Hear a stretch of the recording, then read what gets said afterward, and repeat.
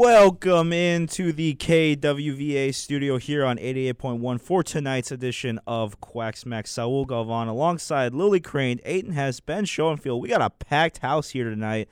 I don't remember the last time we did a four-person show. Ben, I know you've been doing these for quite a while now. Do you have any recollection of when the last time there was a four-person show? There's definitely been quite a few four-person Friday Night Spotlights because we just need more people in. That's true. Like four-person shows, I've probably done one or two of them in my 2 years and 2 months here, but max like four of them. But yeah, it rarely happens, but we're lucky it happens tonight because we have a lot to break down. A big weekend in Oregon athletics, a huge weekend. I know everybody loves the holiday season, but I'll tell you what season I love more, crossover season, and that's what we're in the midst of right now.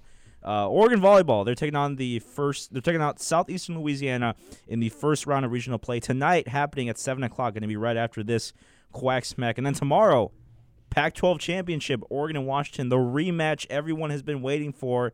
That's going to be a big game. Kickoff is at 5 o'clock.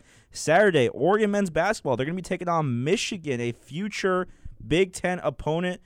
Going to happen at Matthew Knight Arena. 12:30 is the tip-off. And then Sunday, Oregon women's basketball. They travel to Texas, and they're going to be taking on number 13th ranked Baylor in a huge matchup. Just a big weekend in Duck Athletics. But before we break down to anything, I think it is worth noting, and I know Austin mentioned this about a week ago with Aiden, but just a kind of a shout-out to this group right here because we have been assigned as the new been added on to the leadership here at KWVA Sports. So congratulations to all you guys, and it's it's gonna be a fun couple years. It's gonna be a fun couple years. I'm telling you that right now. Super excited to be working alongside you guys, and continue to bring good stuff, good programming onto the waves of KWVA 88.1. But how are you guys doing? I don't know, Ben. You and I were talking right now, but Lily, Aiden, how we doing tonight? I'm doing pretty well. I think I was on QuackSmack a couple weeks ago, a couple Thursdays ago. So it's been a little bit, but not too long. Heading out to Vegas, flying out tomorrow morning for. Oh, so you're gonna be there? I will be there. Oh man, lucky. I'm a little bit nervous, but aren't we all? Championship game, so. Yeah, I know there's a lot of hype around this game, but I mean, still, I feel like what you're feeling. There's a lot of nerves in the air because, especially of what happened last time. Even though you want to be as confident as you can be going into this game, there's still so much to be nervous about. Like, both teams are playing for so much. Like I keep saying, this is probably the biggest game going on this weekend in terms of not just top four, but just the implications going into this game. It's definitely going to be a fun one to watch. Lily, what about you? How are you doing tonight? I'm doing good. Yeah, it's a lot of excitement, nerves for the football game tomorrow. And then, a lot of exciting things going on in Oregon athletics with first and second rounds of volleyball happening at Matthew Knight Arena.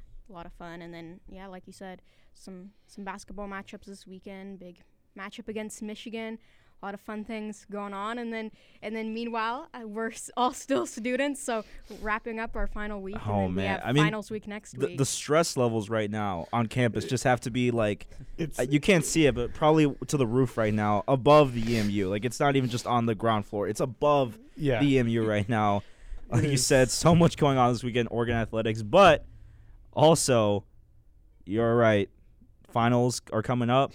How are we feeling so far? How are you guys looking for finals week? I'm doing all right. I had a 10-page essay and a 5-minute presentation due last week. I had another paper due last week. I have 2 more papers and an online exam due next week. So it's been a busy term. I've been working. I got here 10 minutes before the show because I just got off of work. I'm producing football tomorrow, producing volleyball tonight and tomorrow. It's a grind. I gotta admit, but you know what? It's gonna feel so good in a week when everything's over and just looking forward to that month-long break. I'm leaving in 5 days. Oh my god! So. I'm leaving in 5 days too. I'm leaving Wednesday, so I'm ready to get out of here. But but it's I think it's a good just kind of test to put yourself through, just getting through this week and getting through finals and everything. But, let's dive right into it here. We're going to start off with some Oregon men's basketball preview. Like Lily said, they're taking on Michigan this weekend, 12:30 on Saturday, tip-off, Matthew Knight Arena. It's going to be a pretty hectic environment. It's only the 7th time these two teams have played in men's basketball history. But obviously, they're going to be playing each other a lot more in the coming years with the Big Ten move. Obviously, Oregon going into the Big Ten as well as Washington. Currently, Oregon is 2-4 all time against the Wolverines. They won the last 2 matchups. So start with that. But interesting enough, they've only won those last 2 matchups by 1 point. Last time they played was 4 years ago in 2019. Oregon was ranked number 10, while Michigan was at number 5, and the Ducks were able to pull off the huge upset. This time around, different teams, especially for Michigan. Oregon, same thing too, but especially for Michigan. Michigan this year is not who they usually are. They had that whole Caleb Love debacle in the spring. He committed to Michigan, then he decommitted instead and went to Arizona, another Pac-12 opponent. Head coach hasn't been with the team due to personal health reasons. He only returned to the team this past week.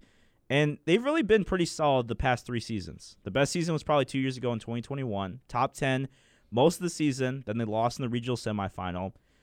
But they're usually one of the better teams in the Big Ten. That's not the case this year. Wolverines 4-3 record going into the Oregon game. They lost to Memphis. They're coming off a loss to Texas Tech. They're averaging around 81 points this season, which is pretty good, but they've been giving up an average of 75 points to opponents, averaging 12 assists a game, but also averaging 12 turnovers a game. And then you look on the other side. Oregon did not have the ideal outcome that they wanted in the Emerald Classic. They went into that tournament undefeated. They lost to Santa Clara and Alabama. They were pretty close games. I'll give them that. But the injuries, though, have hit this team so hard. Nate Biddle and Folly Dante, 2 returners that both ended up having surgery this past week, and they're going to be sidelined until the end of December. So just big hits to this roster. Mookie Cook, he still dealing with ankle injury, freshman. Jackson Shelstad finally made his debut this week and has given the Ducks pretty good minutes, but he's still kind of dealing with the injury bug. So starting off with you guys, where both teams are at right now, how does Oregon match up with Michigan? We'll start with you, Lily. Yeah, it's tough. I haven't seen a lot from Michigan this season, but like you said, it's not the same Michigan team that we've seen in recent years. For the Ducks, this game's being played at Matthew Knight Arena. And it's been a pretty highly advertised game, so that should be a big boost for the Ducks. But yeah, and obviously, like you said, a lot of injuries recently. Jackson Shelstad did return and played in the last couple games, but hasn't still been kind of finding his footing. I mean, this is his first season. He's a freshman, but that's an added ball handler for Oregon. And yeah, it's always tough because it seems like a lot of the recent seasons, there's always a handful of injuries on this Oregon men's basketball team in the non-conference slate, and it's always difficult for them to kind of find their footing and build chemistry, especially when they have new freshmen. But yeah, this is one of their probably more anticipated matchups of the non-conference season. So hopefully, if they can come out of Matt Knight Arena with a win on Saturday, that will kind of build some confidence. They'll kind of add to their confidence, and they can build some momentum. Yeah. Aiden, what about you? Well, I think just going off that, I mean, I would say this is probably the biggest non-conference game. I mean, you kind of look at Oregon's schedule last year. I think you could probably give that award to when they hosted Houston, who was number 3 in the country at the time, ended up losing that. But Michigan, obviously not where they were. This was a team that made a run to the national championship in 2018. They've had a lot of talent. Hunter Dickinson was their big forward who moved on from the program, went over to Kansas. So that's been a big loss for the Wolverines. So they're really kind of going through the motions so far in the season. But we know about Michigan. The Big Ten for basketball is usually a stacked conference. I think it was a couple years ago. Michigan was one of the last 4 in on the bubble, and I believe they made the Sweet 16. They had like a 17-15 record. But Michigan, they're historically a good basketball program. Oregon, I think, with their injuries, it's going to be really tough for them to match up. I mean, and they've now played 3 full games without their 2 best forwards, Nate Biddle and Nafali Dante. They took down FAMU the first game, and then you mentioned they dropped those 2 at the Emerald Classic. But I think it's the biggest conference game of the year for Oregon. They're doing a big T-shirt giveaway. Oh yeah, shout out. Big Nike t-shirt giveaway. So get there early if you're heading to the game. Get your tickets. Shout out to Levi Berchtold. I remember last time I was on the show, he had to be the guy that has to lay out every single shirt on all 12,000 or so of those seats at MKA. So he's going to have his hands full, but it should be a good time, and we're hoping the best for Oregon up against the Wolverines on Saturday. Yeah, Ben, what do you think about this matchup between Oregon and Michigan? I don't think it'll be the same as how it would have been last year in a sense, because as Aiden mentioned, Hunter Dickinson, and then I feel like the injury bug didn't hit the Oregon team quite as much as early in the season last year. So this was panning out to be a really good matchup last year, and now it's kind of not quite what people are expecting, especially in the last year of non-conference schedule for the Pac-12. It's just, I'm still expecting a good game. I feel like these two teams are very evenly matched. A lot of young players, a lot of like grinded out players, but I think it'll be a close game, probably in the mid-60s for points for each team, but maybe not quite the hype that was going into it. Yeah, it's true. I mean, I think when this, I think you said perfectly, when this game came out on the schedule, everyone thought that this was going to be a big game for both teams because obviously Oregon, they did really well towards the end of the season. Everyone knew they were going to be kind of a threat because they had guys like Dante and Biddle coming back, and then Michigan, obviously, when the schedule came out, Love was still committed to Michigan, so everyone thought that the Wolverines were going to be on top of the Big Ten, but then he ended up leaving, and then obviously Hunter Dickinson left as well. And then, obviously the injuries for Oregon have just continued to tack on. So, yeah, I do agree. I think this game had a lot more hype before when the schedule was released, but now not so much. But still, it's a pretty important game, especially because Oregon is going to be going to the Big Ten and they're going to be playing Michigan a lot more. It's definitely a game that you want to win before you enter conference play. For me, I think these teams match up pretty well right now with where they're both at. Oregon, to be successful, they just need to have good ball security. Just 2 turnovers in the win against Montana. In my opinion, that was kind of their best win so far. Everyone's going to say the Georgia win because that was, Georgia's Georgia. But I thought the Montana win, they played really, really well. And that was just kind of one of their more complete games they played so far. And then really just control the boards. Obviously, no Dante, no Biddle, 2 of your bigger guys, your forward guys. They've been playing pretty guard heavy, kind of mixing in a lot of those bench guys. Brennan Rigsby's gotten a lot of minutes since those 2 have been out. So, really just kind of see what you can do about controlling the boards. Michigan's got some tall guys. So, really just trying to do anything you can to manage the game and pull away. I mean, I think Oregon really has the advantage here just because they are going to be in Eugene at Matt Knight Arena. But if they were in Michigan, I would kind of give it to Michigan. That's how evenly these two teams are matched up. But let's flip over from men's basketball to women's basketball. They have 2 big games coming up. They're going to make a quick stop in Portland tonight, actually. Tip-off should have started right now. They're playing against the Portland Pilots. And then they're going to head to Texas for a battle with number 13th ranked Baylor on Sunday. The Ducks, they bounced back last week. They lost to Santa Clara in a bit of a shocking fashion. Then they beat Nevada pretty comfortably. But for me, the next game could really define the team's first half of the season against Baylor. It's a winning record, but the Ducks have yet to play a ranked opponent. Baylor has played very, very well. They're number 13th ranked right now. They beat Utah earlier in the year. Utah's at number 4 currently, and they're still undefeated. But I believe the way that the Ducks are playing right now, they could put up a fight. Grace Van Sluten and Chance Gray have been playing really well, both averaging a little over 14 points a game. Sarah Rambis, the newcomer, has really had some good minutes off the bench. And really, despite the Peyton Scott injury, which has really took a huge hit, this team has definitely done really well managing their games.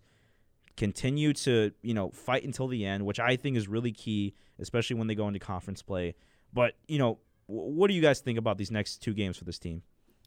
Well, looking at the live box score, the Ducks are down right now.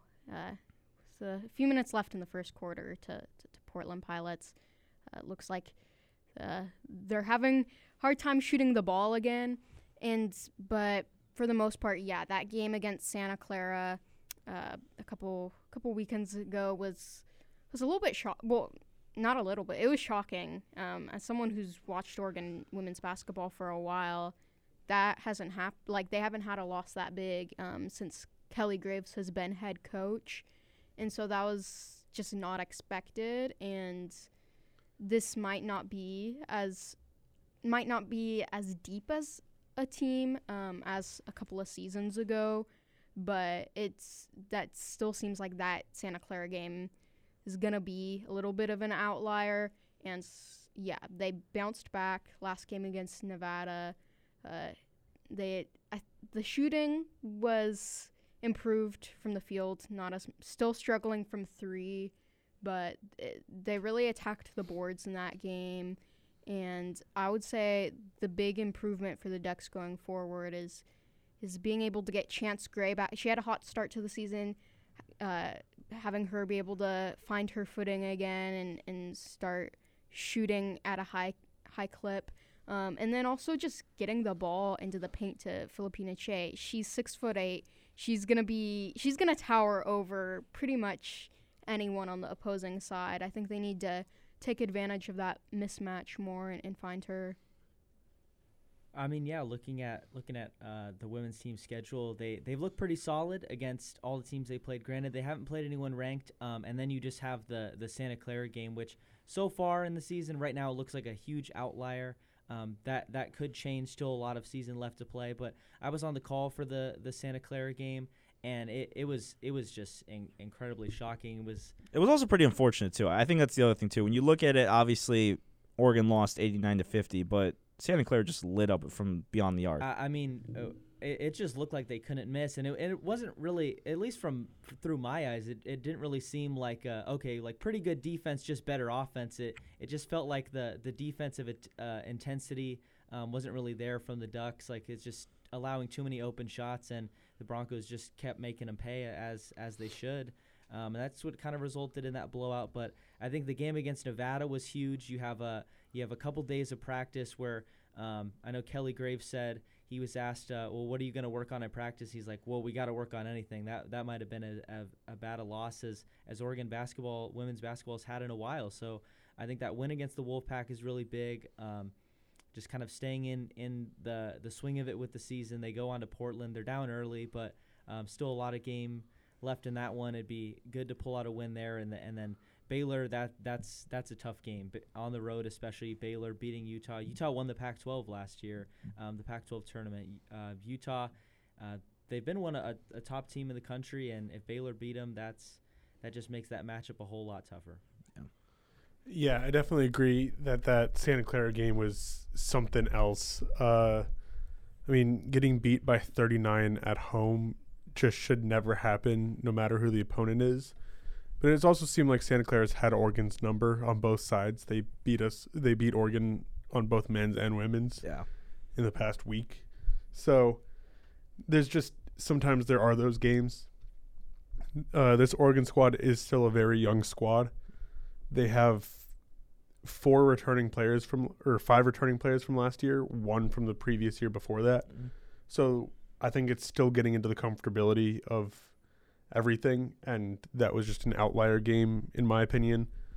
And as everybody's been saying, they are down by 7 points right now in Portland, but Portland is a very good group of whatever team through, at least in women's basketball. So this is going to be a telltale game of how the rest of this non-conference season is going to go, and then especially going into conference play. Yeah, it's a good point. I really like the way this team's going right now, and like I said, I think these next 2 games are really going to define how this team is going to be, especially the first half of the season. Because really, outside of Portland and Baylor, the only other opponent that I could see them either struggling with or possibly could be another significant matchup is Oklahoma State in the Trailblazer Classic. That's going to be on December 21st. But really, there weren't a lot of outliers besides Baylor in this kind of non-conference schedule. Obviously, we know that the Pac-12 conference, especially for women's basketball, is just super deep and it's so difficult. And this Duck team is going to have a lot of adversity when it comes to conference play. And I think that's really going to be, something that they have to kind of build on Sunday against Baylor. It's really going to be a test to them. Even if they don't end up winning, I could definitely see them giving Baylor a lot of trouble. And if they do, I really think that speaks a lot to where this team is going to go and how successful this team is going to be down the line. Before we step aside for a break, what for either men's or women's, we just talked about both, but what does each team kind of need to improve on before conference play? Because right now, both teams are in kind of the same spot where they have the winning records, they have, the good players, the injury bugs kind of hit them a little bit, but, looking at the schedules ahead and before conference play starts at the end of December, what does each team need to kind of improve on? Like I said, for women's basketball, I think just rebounding more, continuing on that, and just being able to shoot the three-pointer at a higher rate is the big thing that they've been struggling with. Once they tighten up those things, I think especially in the non-conference season when it's not highly ranked or well-known opponents, I think just the wider the gap is between Oregon and their opponent in non-conference schedule, I think the more its confidence will grow. And then the same thing with the men's team. Both teams saw a lot of young players just kind of gaining experience right now, different groups taking the floor together. So just, building chemistry more. I think on the women's side, it's really just the key is getting the ball in the paint, especially to Philippine Shea. Lily mentioned she's 6'8". That's definitely an advantage on the Duck side. And in the Santa Clara game, she had 2 points, but she didn't make a single field goal. She made 2 free throws, and that was really it. I think that was a part of the game that the Ducks women's basketball team really needs to establish, especially with the tough matchup against Baylor coming up. And then on the men's side, I think one thing is playing with a lead and knowing how to extend it, because we've seen it a couple times. Oregon's jumped out to a big advantage against Georgia, and the Bulldogs were able to battle back. Even against Montana, it was I believe tied at the half, and then Oregon was able to pull ahead and win that game. And then Tennessee State, it was looking like it was going to be a close game at halftime, but then Oregon got a couple points in a couple seconds. So really just knowing how to increase that margin, and especially with the fouls too are another thing. In the Alabama game, Oregon gave up 28 free throws to the Tide, and Alabama made 26 of them. So staying out of foul trouble is one thing, and then playing with a lead is another, I think, for the men's basketball team. Ben? Yeah, the one thing that I see with this women's team is consistency. We say it every single year coming into the season. They just need to remain consistent, and I feel like with the Oregon men's team, it is the injury bug. Losing the 2 bigs of the team, the 2 main starters, it just hurts, and that's why they lost those 2 games. But with both sides of the ball, both men's and women's, it's mainly consistency and repetition.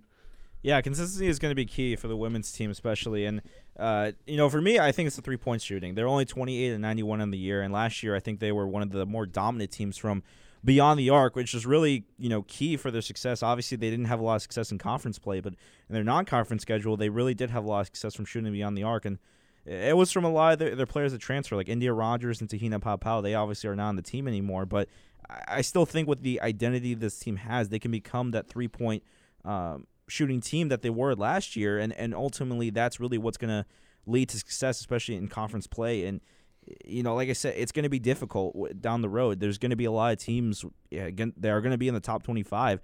Colorado's in the top 25. You got Stanford, you have Utah, just all these teams that Oregon are going to have to play 2 or 3 times until the end of February. But if they can somehow get the 3 points, if they can get the 3-point shooting percentage up, I think that they should be a lot more competitive in Pac-12 conference. For the men's team, it's going to be rebounding and turnovers. They had 10 against Santa Clara, 13 against Alabama. They just really need to take care of the ball. Ball security is always a big thing, and especially like I said, once they get into conference play, turnovers, they're going to kill you, especially in this conference. And all the teams are going to take advantage of you. We're going to step aside. When we come back, we're going to talk some Oregon volleyball. Their regional is coming up at the top of the hour at 7 o'clock, and then some Pac-12 football, Pac-12 Championship Eve. Super excited for it. Keep it here at 88.1 KWVA Eugene.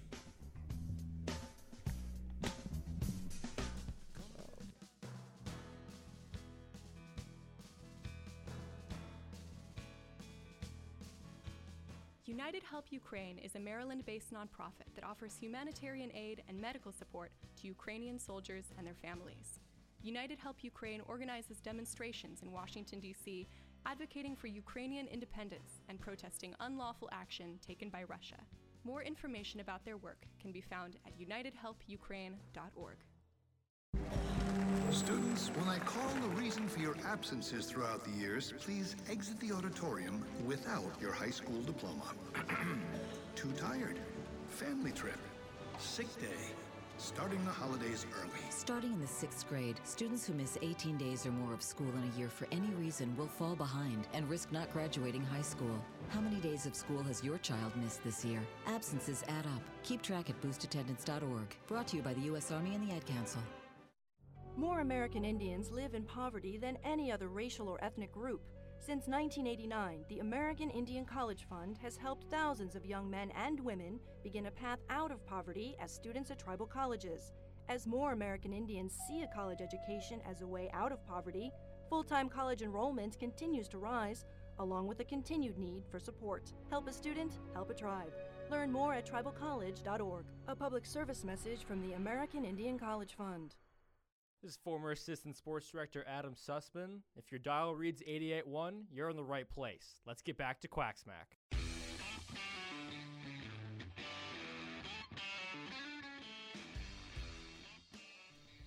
Welcome back to QuackSmack here on 88.1. Saul Galvan, Lily Crane, Aiden Hess, and Ben Schoenfield. What a group we have tonight here. We just talked some Oregon basketball. Oregon, the men's team are going to be taking on Michigan on Saturday, and then women's team are going to be down in Texas on Sunday taking on Baylor. And now we're going to talk about some Oregon volleyball because guess what? They're not the only team starting their postseason match tonight. It's going to be also Oregon football, but Oregon volleyball, they're starting tonight. They play Southeastern Louisiana. The match is set for 7 o'clock tonight. Now, Uretsky and Brody Napier are going to be on the call right here on 88.1. Ben Schoenfield going to be overproducing. Ben, how many games does this make for you? I don't even keep count. But I have not been keeping count of games, but it's probably over 100 by now. Probably 30 volleyball matches, 30 or so softball, a couple of football, basketball. So it's up there. Soccer, even. You're getting towards high school football. You're getting towards that century mark. I've definitely give him a plaque or something. I was gonna say we might have to just name Prod 2. I already have the most Friday night spotlights all time at the station. Oh, no one will ever beat you. I can promise you that right now. The most before was below 50, and I'm at 63. Yeah. No. So we'll make sure your record stays held within here. But yeah, big matchup going on tonight. Oregon gonna take out Southeastern Louisiana. In the first round of the regional. And, we were talking about these two teams on Tuesday and kind of how they match up with each other. Obviously, the Ducks, they're hosting both rounds. They're going to be playing the winner tomorrow night. Actually, we just found out, too, that Hawaii won the match over Iowa State. So the winner of Oregon and Southeastern Louisiana is going to be playing Hawaii tomorrow. We'll talk about that in just a minute. But focusing on the matchup coming up at 7 o'clock, Oregon and Southeastern Louisiana. Bit of a tongue twister.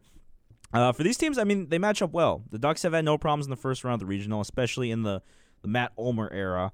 It's the sixth selection in the NCAA tournament under Ulmer. It's the first time that these two teams will ever meet. Obviously, Oregon is favored in the first round, considering that they are the home team. Southeastern Louisiana, though, they haven't had a bad season. They're 28-4 record, 17-1 in Southland Conference play. They beat LSU early in the season. And I didn't even know this, and this was actually pretty startling to me, but they ended the season on a 22-game winning streak. The last loss was against Northwestern State on September 14th. 22 games to end the year. That's pretty impressive. Also, Southeastern Louisiana faced two Pac-12 opponents all year, Cal and Washington. They lost both matches. To me, the Ducks should get by the first round, but start with you guys. How does Oregon match up with Southeastern Louisiana? I think Oregon matches up well against Southeastern Louisiana. I think in any tournament, the main thing is just be confident, but don't be arrogant. And the Ducks need to make sure that they show respect to this team. Obviously, another game that they have the advantage of the home crowd hosting the first 2 rounds, and if they advance, it'd be the same thing where it's at Matt Knight Arena. So I think that's a good boost for that team, and just the way the Ducks have been playing all season, I don't think that they'll get too cocky against this group. So Yeah. Well, I think it is a good matchup for Oregon. They've honestly been at the peak of their program. I think with Matt Ulmer at the helm, he's done a great job with his team. They were a 3 seed in the tournament, made it to the Elite 8 last year, and they're a 2 seed. So they've had improvements from last year seeding wise. Oregon's a really good team and a really good conference, and I think that really speaks to how much talent they have. But you kind of have to watch out for those mid-major schools who they usually have a really, really good record against who they play. I kind of make the comparison to, you see, like in March Madness, I know last year was like College of Charleston was like 38-2 or something like that heading into the tournament. But you always got to watch out for those mid-majors. But I think Oregon, they're going to be a big favorite, and at least in my opinion, I think they'll be able to pick up a win tonight. Yeah, I definitely agree. I think Oregon is probably going to sweep just because the level of competition for this Southeastern Louisiana team is going to take a drastic jump. They lost 10 total sets through all of conference play, or even 9, because I don't think ULM is part of their conference. So yeah, they lost 9 sets through all of conference play, including their loss to Northwestern State, who they played twice with everybody. So, and that includes the conference tournament as well, which is just ridiculous. Yeah. To lose 9 total sets in 18 matches. Yeah. I mean, I think, like Louis said it best, there's a lot of confidence going into this game, but they can't get cocky. Yeah. Obviously, Southeastern Louisiana is still a very good team. They played their way into this tournament, and even though they haven't played, the type of opponents like Oregon has and really, had the same type of competition, they're still a pretty good team. They have a lot of good aspects about this team. It could be a St. Peter's of last year. Oh. That they are a 15 seed. That's true. Princeton was a 15 seed. Princeton was a 50 seed. What were the other upsets that? FDU was a 16 against. Yeah. It was UMBC over Virginia was a 16 seed. Yeah, 2019. But it's just, you can never overlook any team in the tournament. You really can't. They made it here. Yeah, exactly, and especially because it is a win or go home. It's not a series. It's not a best of 3. It's you win and you're out. You lose and you're out. So I mean, yeah, it's a good point to make that really any of these teams, even though they may be higher seeds, they can get hot pretty quick and surprise the top seeds. So I think that's something that Oregon's really going to have to keep in the back of their minds, that even though they are the favorite team, they're going to have the advantage because they are at home. They still need to just play the way they've been playing all year and really just not get too cocky, just like Louis said. So we just found out, too, that Hawaii beat Iowa State, and I put in the outline, the predictions for Iowa State versus Hawaii, not knowing that the game would be over by then. So big mistake by me. But, yeah, Hawaii won 3-1. Any surprises there, I guess? I think I'm a little surprised. Yeah. Usually, I remember we did a station-wide volleyball bracket, and I know a lot of people were just picking like these crazy upsets, but I think like the 64-team tournament in volleyball is a lot different than March Madness in basketball. It's a lot more chalk. Usually, the best teams we see consistently advance. You get a couple upsets here and there, and a 10 against a 7 is definitely one that could happen. I think I put in my notes that I was like, I think Iowa State's going to win. They're just the higher seed. But Hawaii, credit to them. They won, and they're going to get play. They're coming back tomorrow to play the winner of Oregon and Southeastern Louisiana. And it was an upset because Iowa State was the number 7 seed. So, yeah, I don't think a lot of people expected that. And yeah, it was a win on a service error. So Hawaii's probably just riding a huge high right now, which I think is a little dangerous no matter who wins this matchup versus Oregon and Eastern Louisiana. It's yeah, that's a Hawaii team that just upset a decent Iowa State team. So yeah, I think that's a little bit dangerous when that they just have to make sure that that's not the highest that their confidence can get, because it can be quick tumble from there.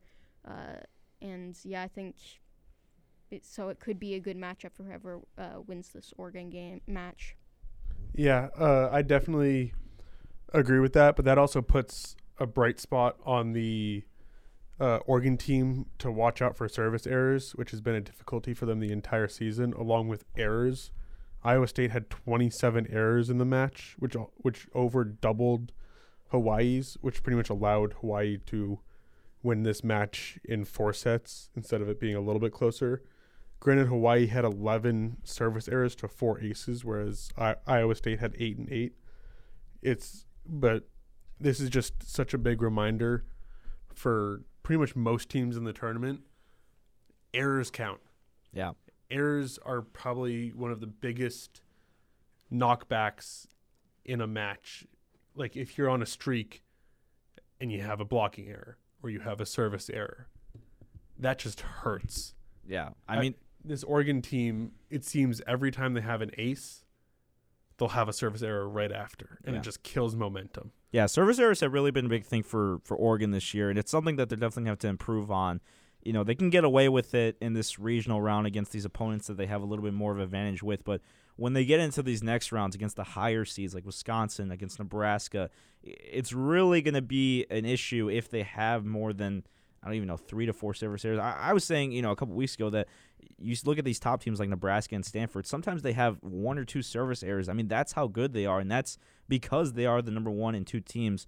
But, looking ahead, if the Ducks are able to make a run in the postseason, what's something that Oregon cannot do to repeat from what happened last year? Because they did have a nice run in the postseason last year. They beat LMU in the first round, then they beat Arkansas to win the Eugene Regional. They went on to beat Nebraska, which at the time Nebraska was 7th ranked. They had a pretty close game with them. They won 3 sets to 2. And then against Louisville, they lost that one to end their postseason run, but it was still a pretty competitive match overall. They won sets 2 and 3 and then ended up losing 4 and 5 to Louisville. So it was a pretty close game up to the end. The Oregon definitely played really well, but it wasn't enough to keep their postseason run alive. But when you look at the difference in teams this year, there's not really that much. They have a lot of returners this year, especially in their core 6 that they put on the court to start the match. Really, though, what's something that they can't repeat from last year if they want to make a long run, especially trying to make it to the championship?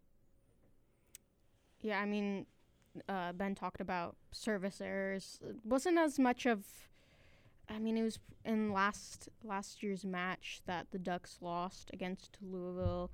It was kind of pretty even on both sides. In terms of errors, but in terms of this Ducks team this season, yeah, I think that's an area that they need to focus on and kind of prevent from happening in these matches.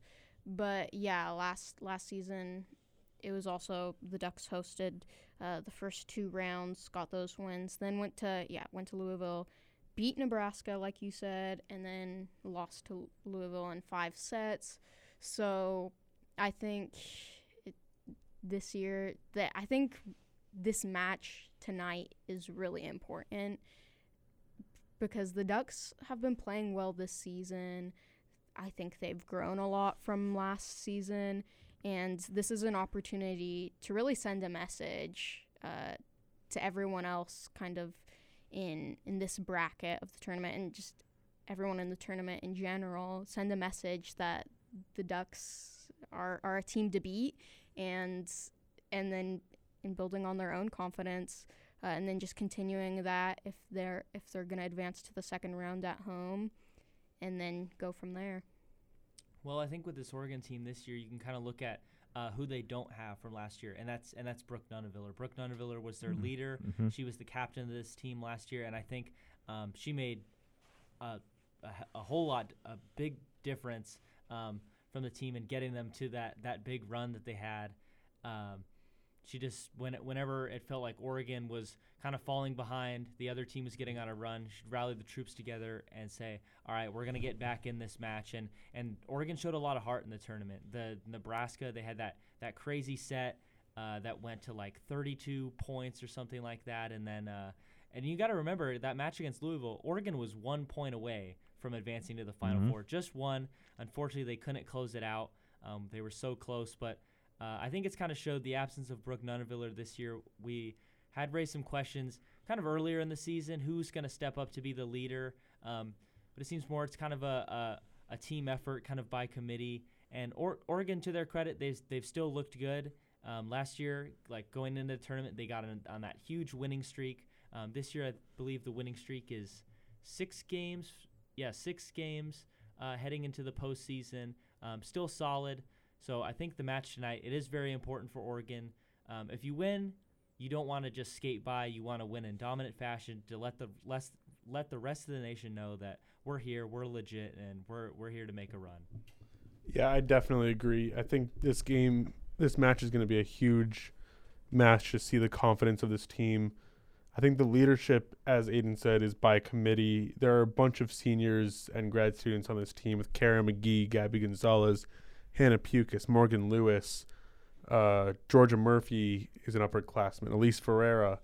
All of these players are key components to this team's success and helping Mimi Collier, who's only a sophomore, keep composure and maintain like a level playing field in her head during a match and stuff like that. But the key component for them is just staying consistent, and yes, they're going to have streaks and lulls, but trying to keep the other team's streaks to a minimum, max like 3-4 points maybe, will keep them in every set with a hope to win every set, so they don't have to go back-to-back days of like they beat Nebraska in 5, but then the next day lost to Louisville in 5. That's 10 sets in 2 days. You can't really have that if you want to continue to compete and like go to the Final Four and even the championship. Yeah, I mean, consistency has definitely been a struggle for this team all year. With service errors, just really, giving up sets that really Oregon should have won in the first place. And it's something that these top teams are going to take advantage of if they continue to do it. But I like what all you guys said, was that tonight is really going to be important. If Oregon can get ahead early, if they can win in 3 sets, if they can take every set by double-digit points, it's really going to show how dominant this Oregon team is going to be in this tournament, because that's obviously what you want to do, is you want to be as dominant as you can coming out of regionals, especially if Oregon is the favorite to win it. Really, for me, it's they have to get ahead early and they have to finish against their opponents. Obviously, they're playing with a chip on their shoulder after, getting beat last year by Louisville. They did pretty well in regional play last year. The main starters and core, they're returners. They know what it felt like last year to go home after the Louisville loss. Obviously, like Aiden said, no Brooke Nuneviller, but Gabby Gonzalez has really filled in that role and kind of helped out Mimi Collier. And when she hasn't been able to get, be herself really, Gabby Gonzalez has really done a pretty good job of that. But, yeah, tonight's going to be a big matchup. 7 o'clock was when the match is set to start. Knight Uretsky, Brody Napier are going to be on the call for that one here on 88.1. We're going to take another short break. When we come back, we're going to talk some Oregon football. Pac-12 championship less than 24 hours away. A big game coming up for both teams. We're going to talk about here on the other side of this break here on 88.1. The Skate Park Project, formerly the Tony Hawk Foundation, is a skateboarding organization that helps communities build public skate parks for youth in underserved communities. To date, nearly 600 recipients of the Skate Park Project grants have opened their skate parks. These parks receive more than 6 million annual visits by youth who benefit from the active lifestyle and camaraderie the facilities promote. Learn more about the Skate Park Project by visiting www.skatepark.org.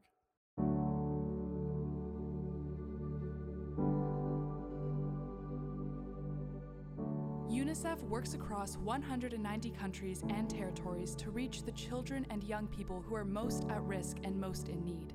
As conflict escalates in Ukraine, UNICEF is on the ground providing safe water, emergency supplies, and social services to children and their families.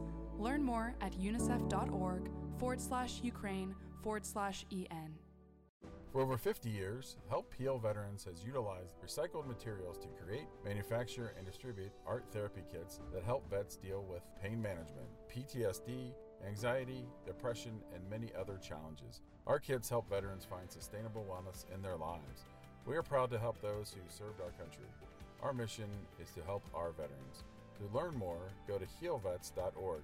That's healvets.org. Sponsored by Help Heal Veterans. This is Neil Everett from Sports Center. When I'm in Eugene, I listen to QuackSmack, and you better too. KWVA Eugene 88.1 FM. Go Ducks, quack!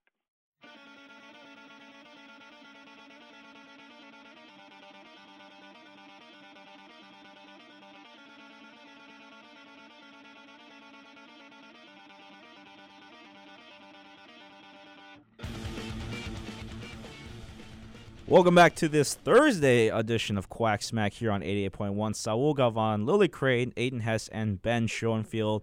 We just talked about Oregon volleyball as well as some Oregon basketball earlier in the show, and now we're going to talk about some Oregon football. I know Aiden, he's been itching at this one. He's been excited to talk about this one. Aiden's going to be there tomorrow.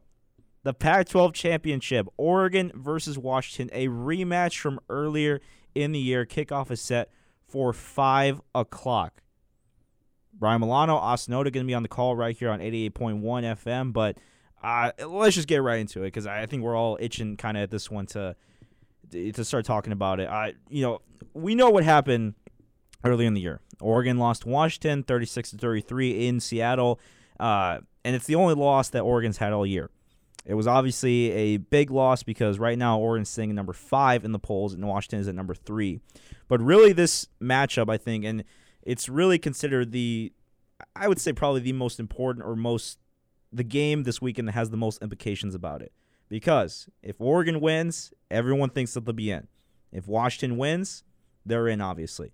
Not just for the teams itself, but also for the quarterbacks. Everyone is saying right now that whoever wins this game is going to be the front runner for Heisman. If Oregon wins, it'll be Bo Nix, number 1. If Michael Penix wins, he'll go back up to number 1. Obviously, Jaden Daniels is still in the conversation, but he's not going to be playing this weekend. LSU's not in the conference championship. So really, it's not just the teams that are playing for a conference championship. It's 2 quarterbacks that are going head-to-head for a Heisman race.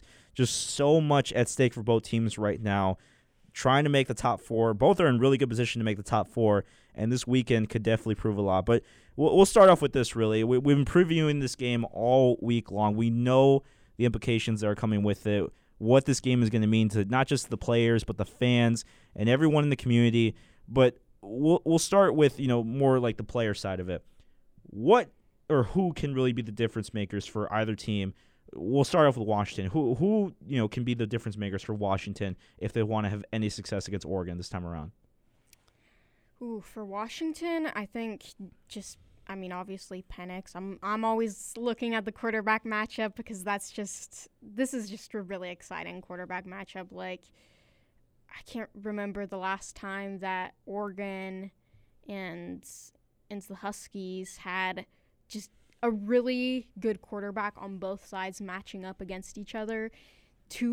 Like you said, the 2 Heisman kind of candidates, whoever wins is likely going to be the front runner as voting kind of closes.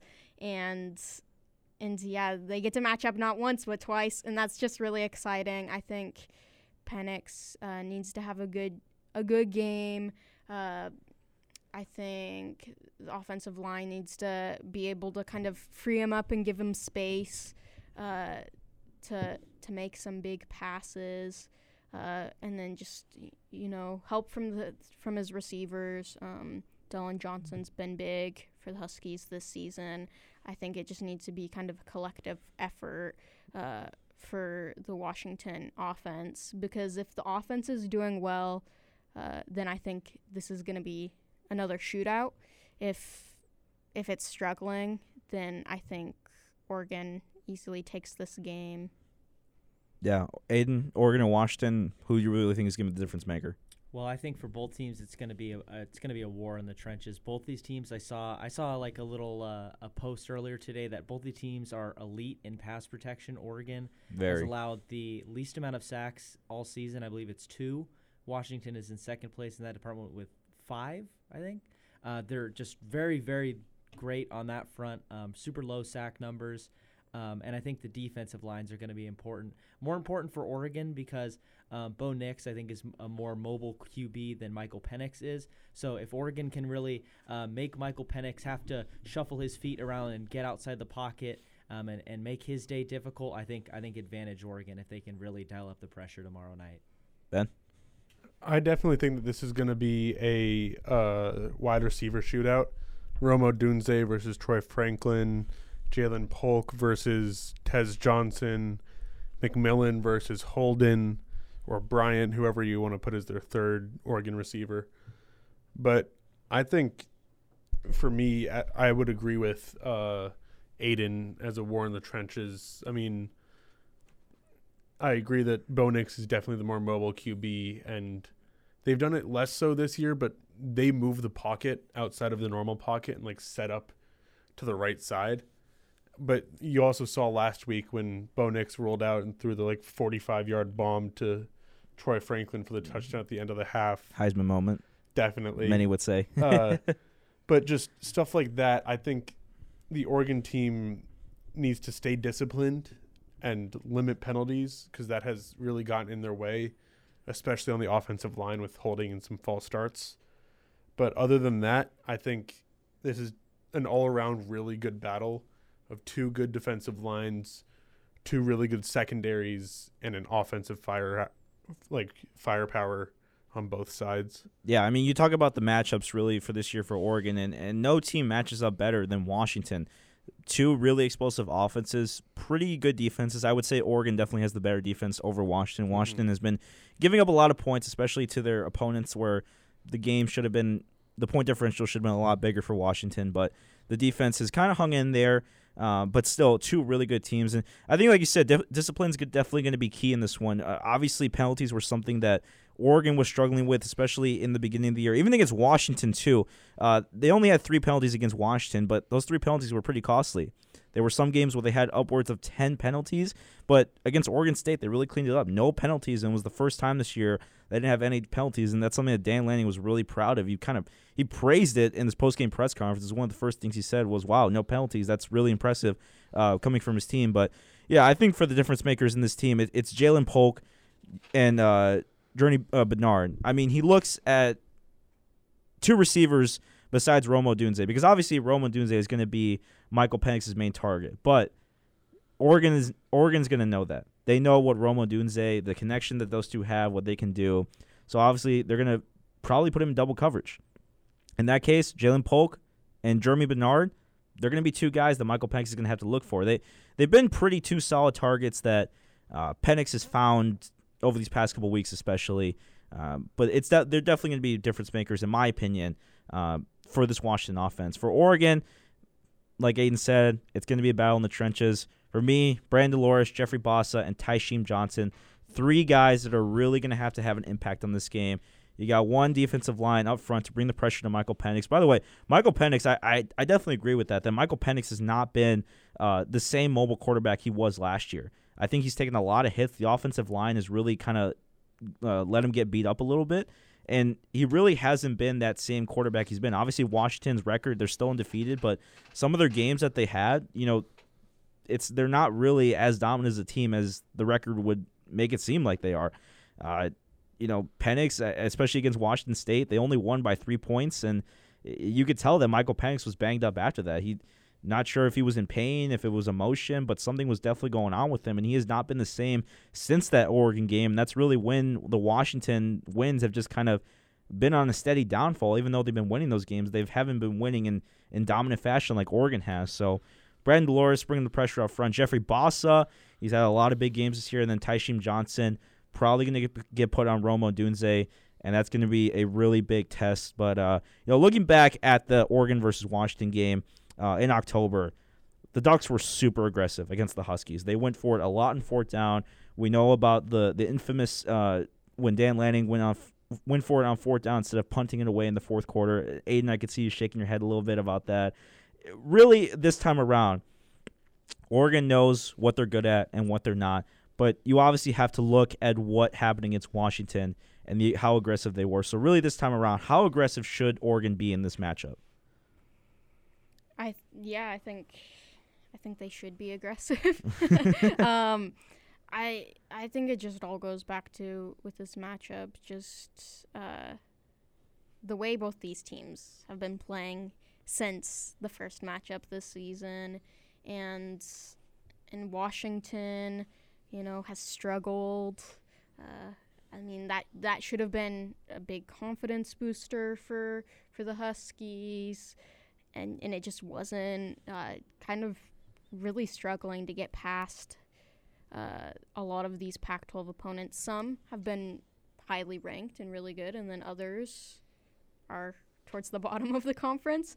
And then Oregon, Dan Lanning said, I think at press earlier this week, he was talking about the Oregon State matchup last weekend and how kind of the coaching staff was just kind of saying things to the players about last year's matchup to get them kind of angry and motivated. And I think he said, we don't need that extra motivation for this matchup tomorrow.